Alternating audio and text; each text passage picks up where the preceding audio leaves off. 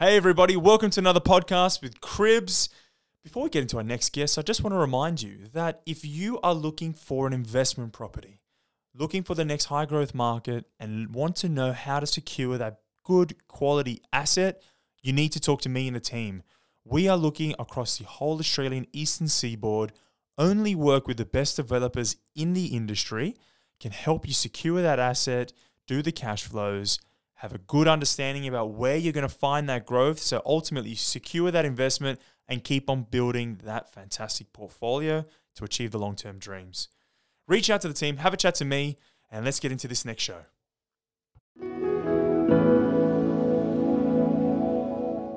Hey guys, Dominic Nesher here from Cribs, and you probably already know this, man, but if you don't, Simon Cohen, founder of Cohen Handler. Mate, thanks for coming on today. Thanks for having me. Always good to be back. You've been killing it recently. You got the new office refurb. I'm seeing the deals that you're doing, some pretty exciting, amazing properties, and 10 years in business. Maybe our marketing's been killing it, but yeah, no, things are going well. And this month we do celebrate 10 years in business, so it's a pretty exciting time for the whole team.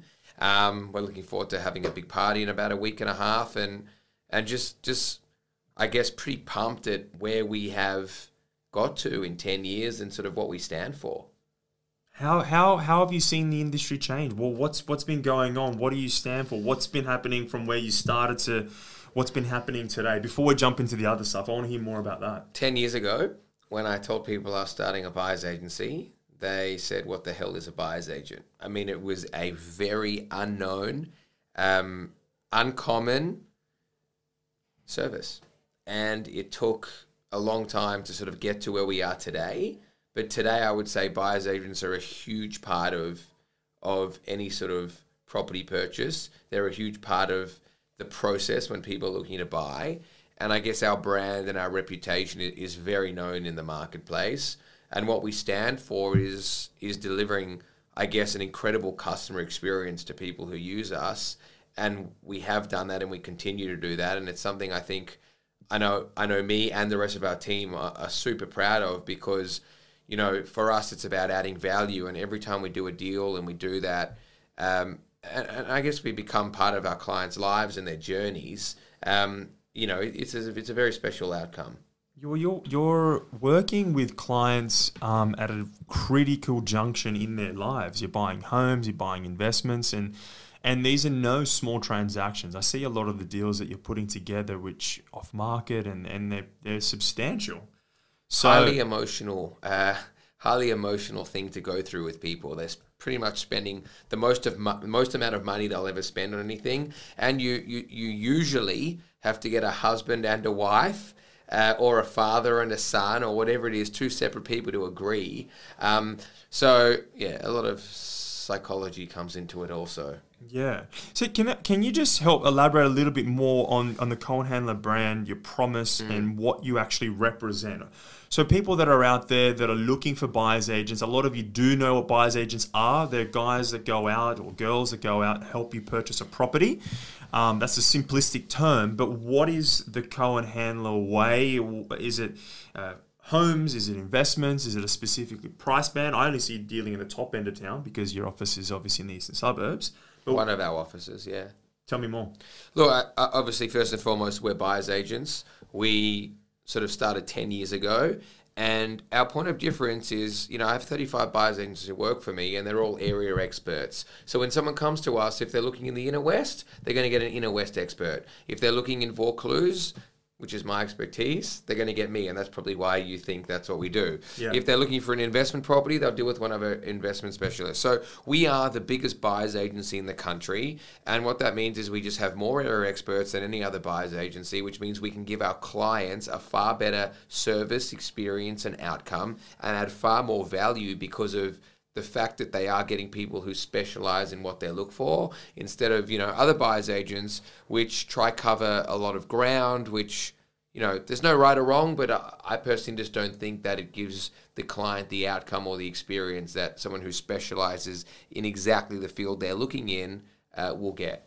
I completely agree with you. I've been working in real estate a little while now, and I can tell you when I'm hunting and shopping for stuff for myself and I'm working with other agents, there's something that you get with a buyer's agent that goes deep and narrow in their area because they know all the other agents that are in the industry. They know the price is better than anyone else. They can move with a lot more speed.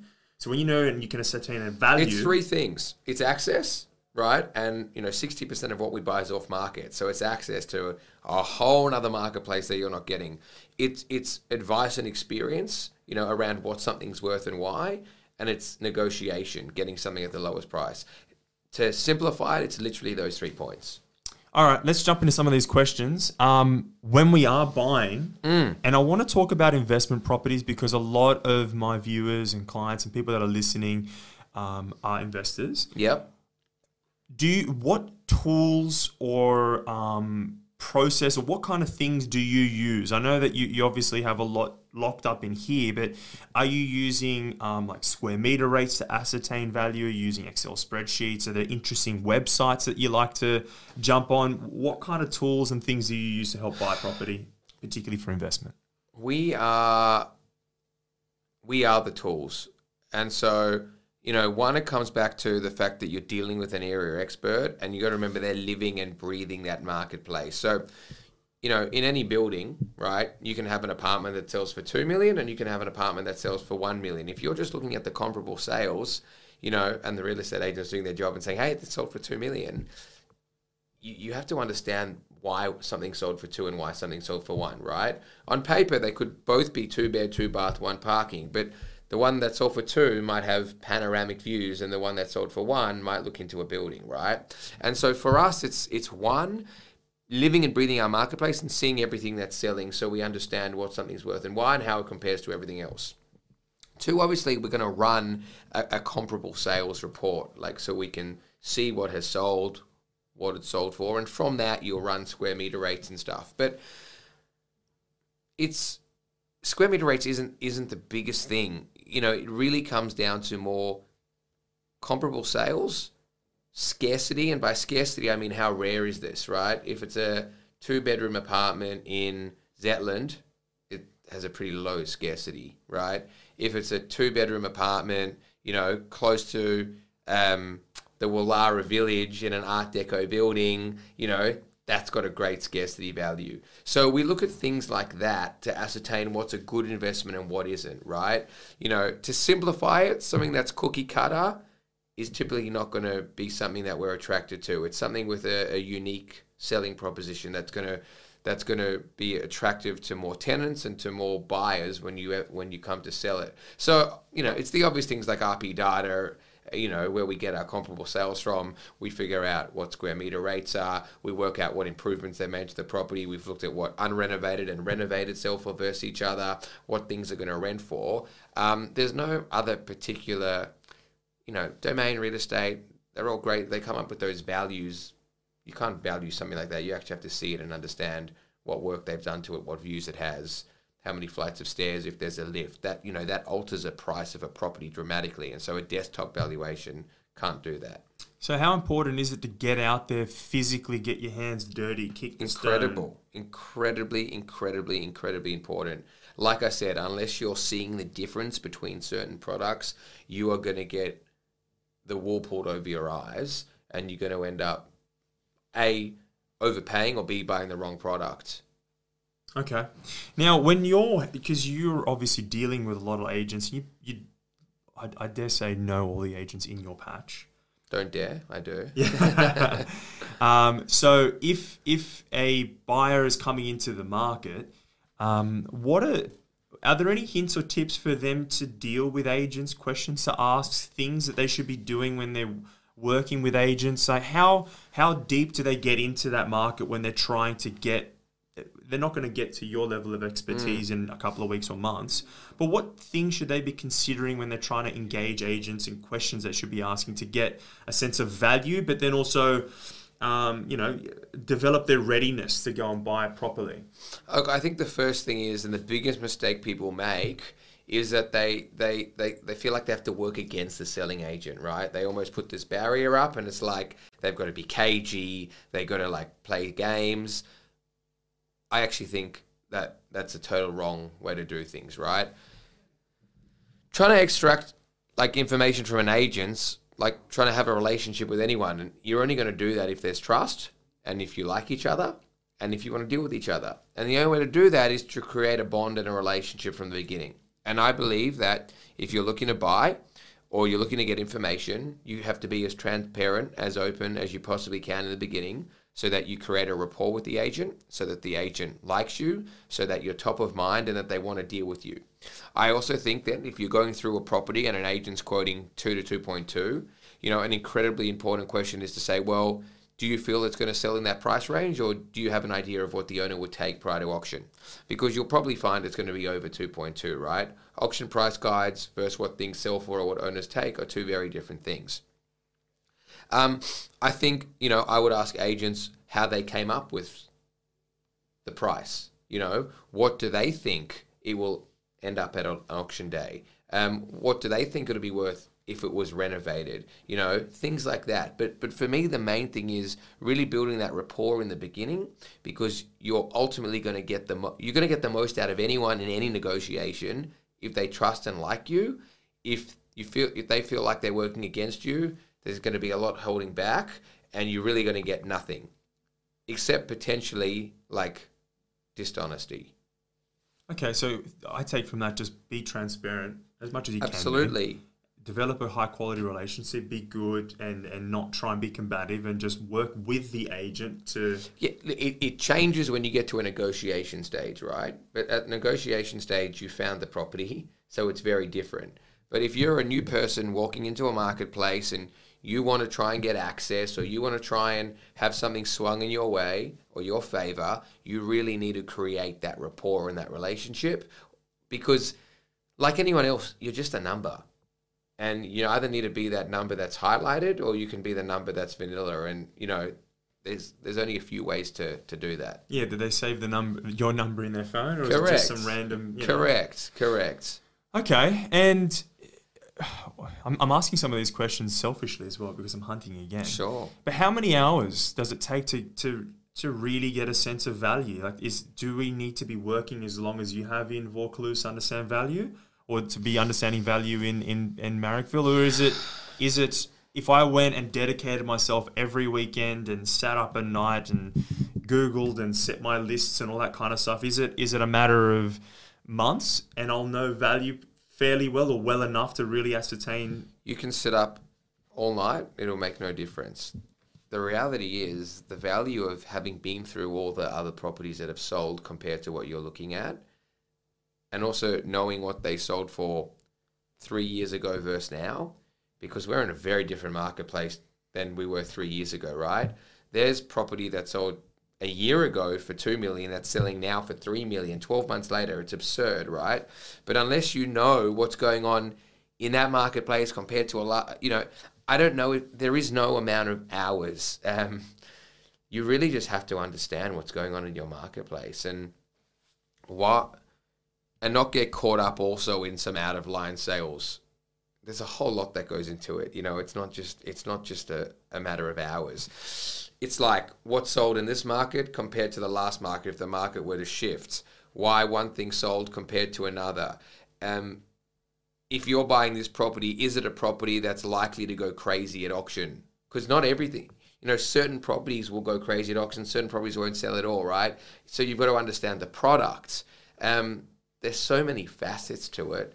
I think if you were going out there and you were looking in Marrickville, Dom, I would go back a year, have a look at everything that's sold, compare to it, compare the property you're looking at to everything else in the marketplace that's sold.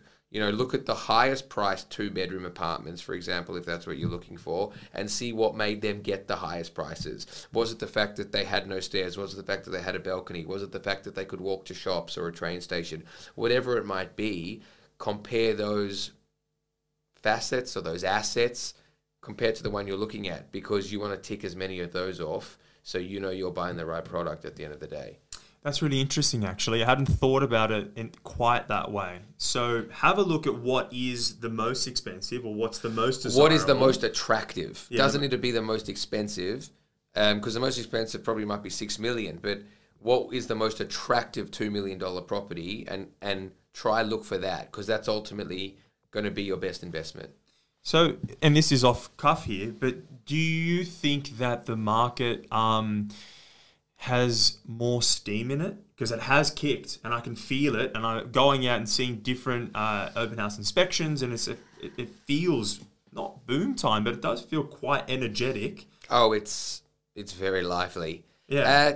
I don't know. You know, every time I think interest rates are going to stay the same, they drop. Yeah. And I think, you know, what people could spend 1.5 on, they can now spend 2 on, but 2's getting them what 1.5 was. So they just have more debt for the same product.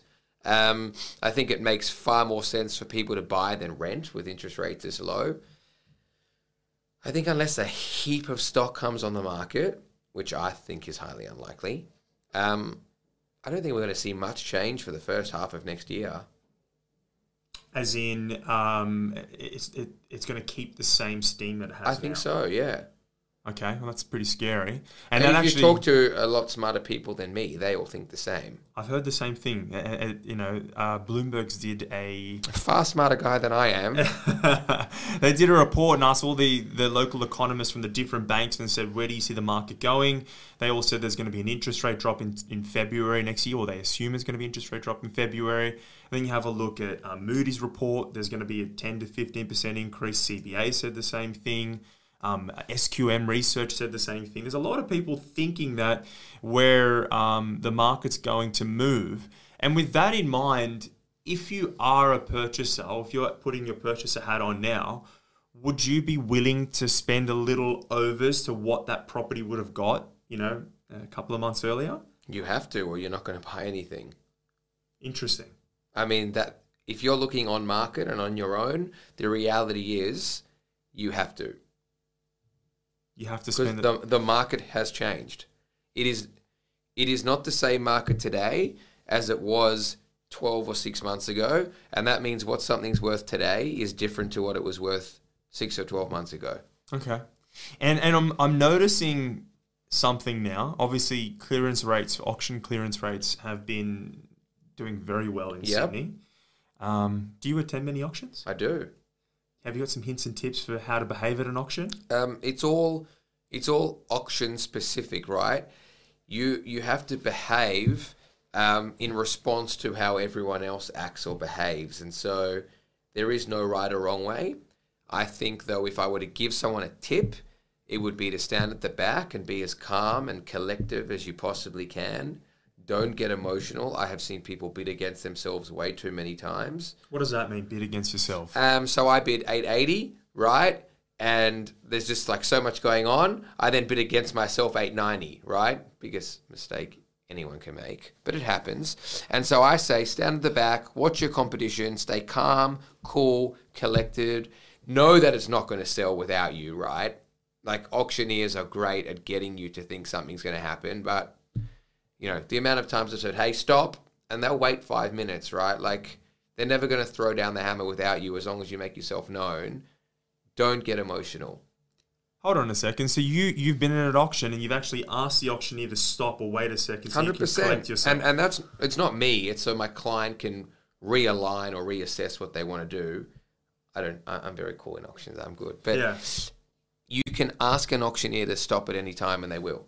That's very interesting, because I think that you get caught up in the energy of it all and you feel like it's moving without you. Correct. All you have to do is say, hey, 1 minute.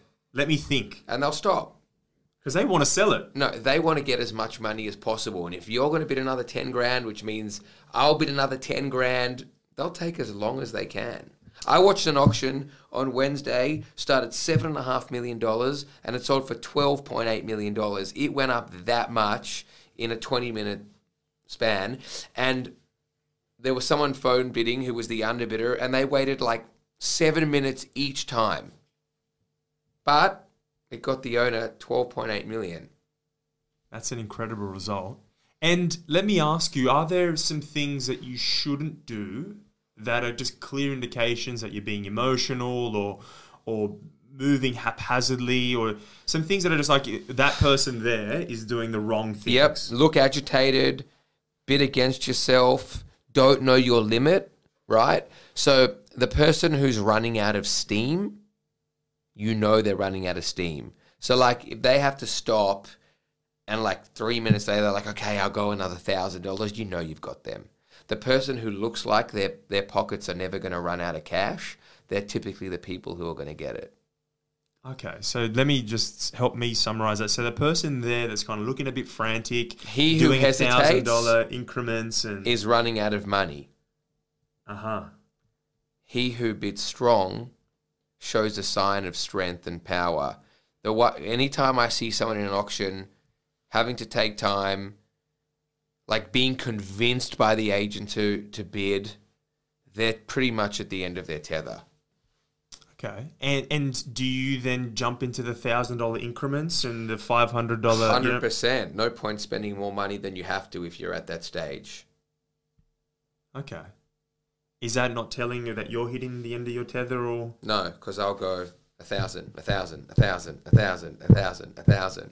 And is there anything in that says that we're creeping up too slowly and you're dragging them along for this? Well, no, we're only at that point where the other person's pretty much run out of steam. I'm not going to pay an extra $10,000 if I can pay an extra $1,000. I see what you're saying. So you can see that they're out of steam and you're going to drag them and find out where it is. Correct. Otherwise, if people aren't out of steam, I'm not going to waste everyone's time and bid $1,000. Those people never get it. Makes perfect sense. Now, let me ask you, what are some of the biggest mistakes that you see and experience in a negotiation, whether against someone or that you've worked with clients? What are some things you try and avoid? In a negotiation, I really think it's emotion. You know, one of the most upsetting transactions I ever had was I had a deal done at $6 million. And my client decided to come sit down on the couch with me and the agent got in front of him and got the best of him and got him to offer 6.2 million.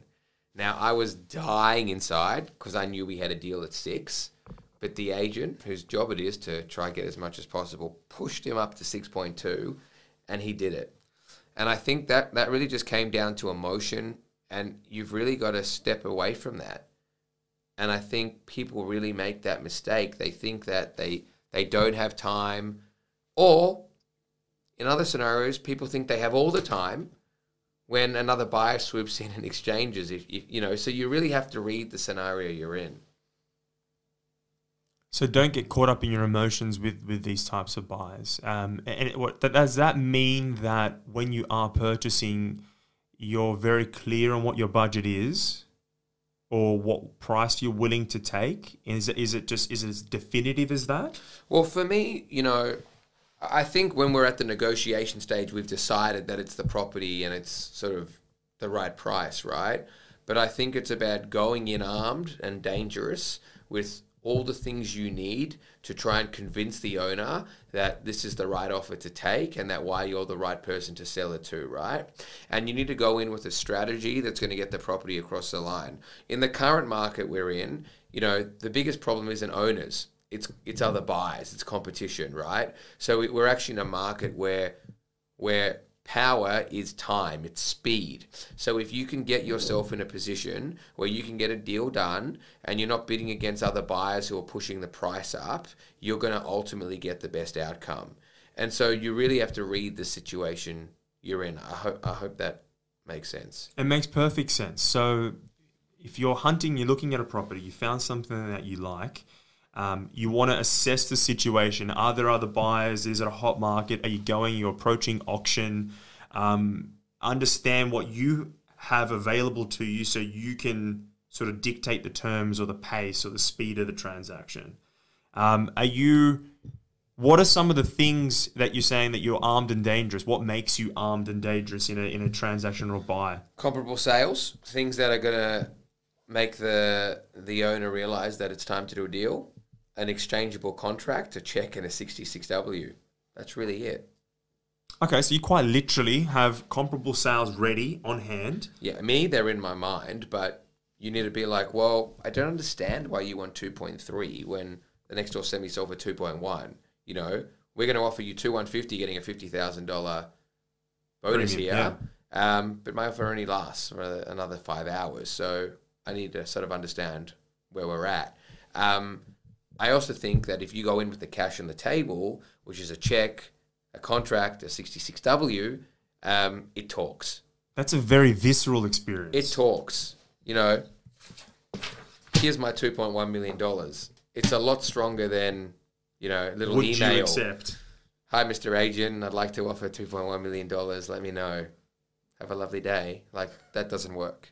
Yeah. So you'll go in with the check, with the contract, everything's there. I will sit outside the house and wait, and like whatever it takes to get it done. But money talks.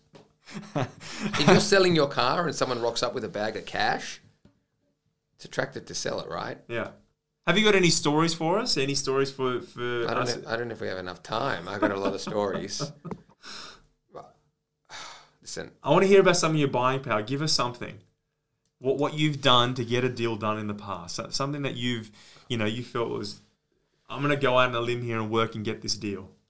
that's pretty much every deal, if I'm being honest with you. But I think, you know, I have... Okay, there was once a block of apartments I was buying in Bronte, and they had offer and acceptance with another buyer. The other buyer was delivering a contract at midday the next day, right? This was a Sunday. Midday the next day was a Monday because their lawyer needed to prepare everything in the morning. I wanted it to sell to my buyers. So what I did was I got the owners to sign a contract at the price they would sell at, took their contract, hopped on a flight to Melbourne to meet my client at 6 a.m. the next morning, who was a doctor who was doing a conference, so he was in Melbourne.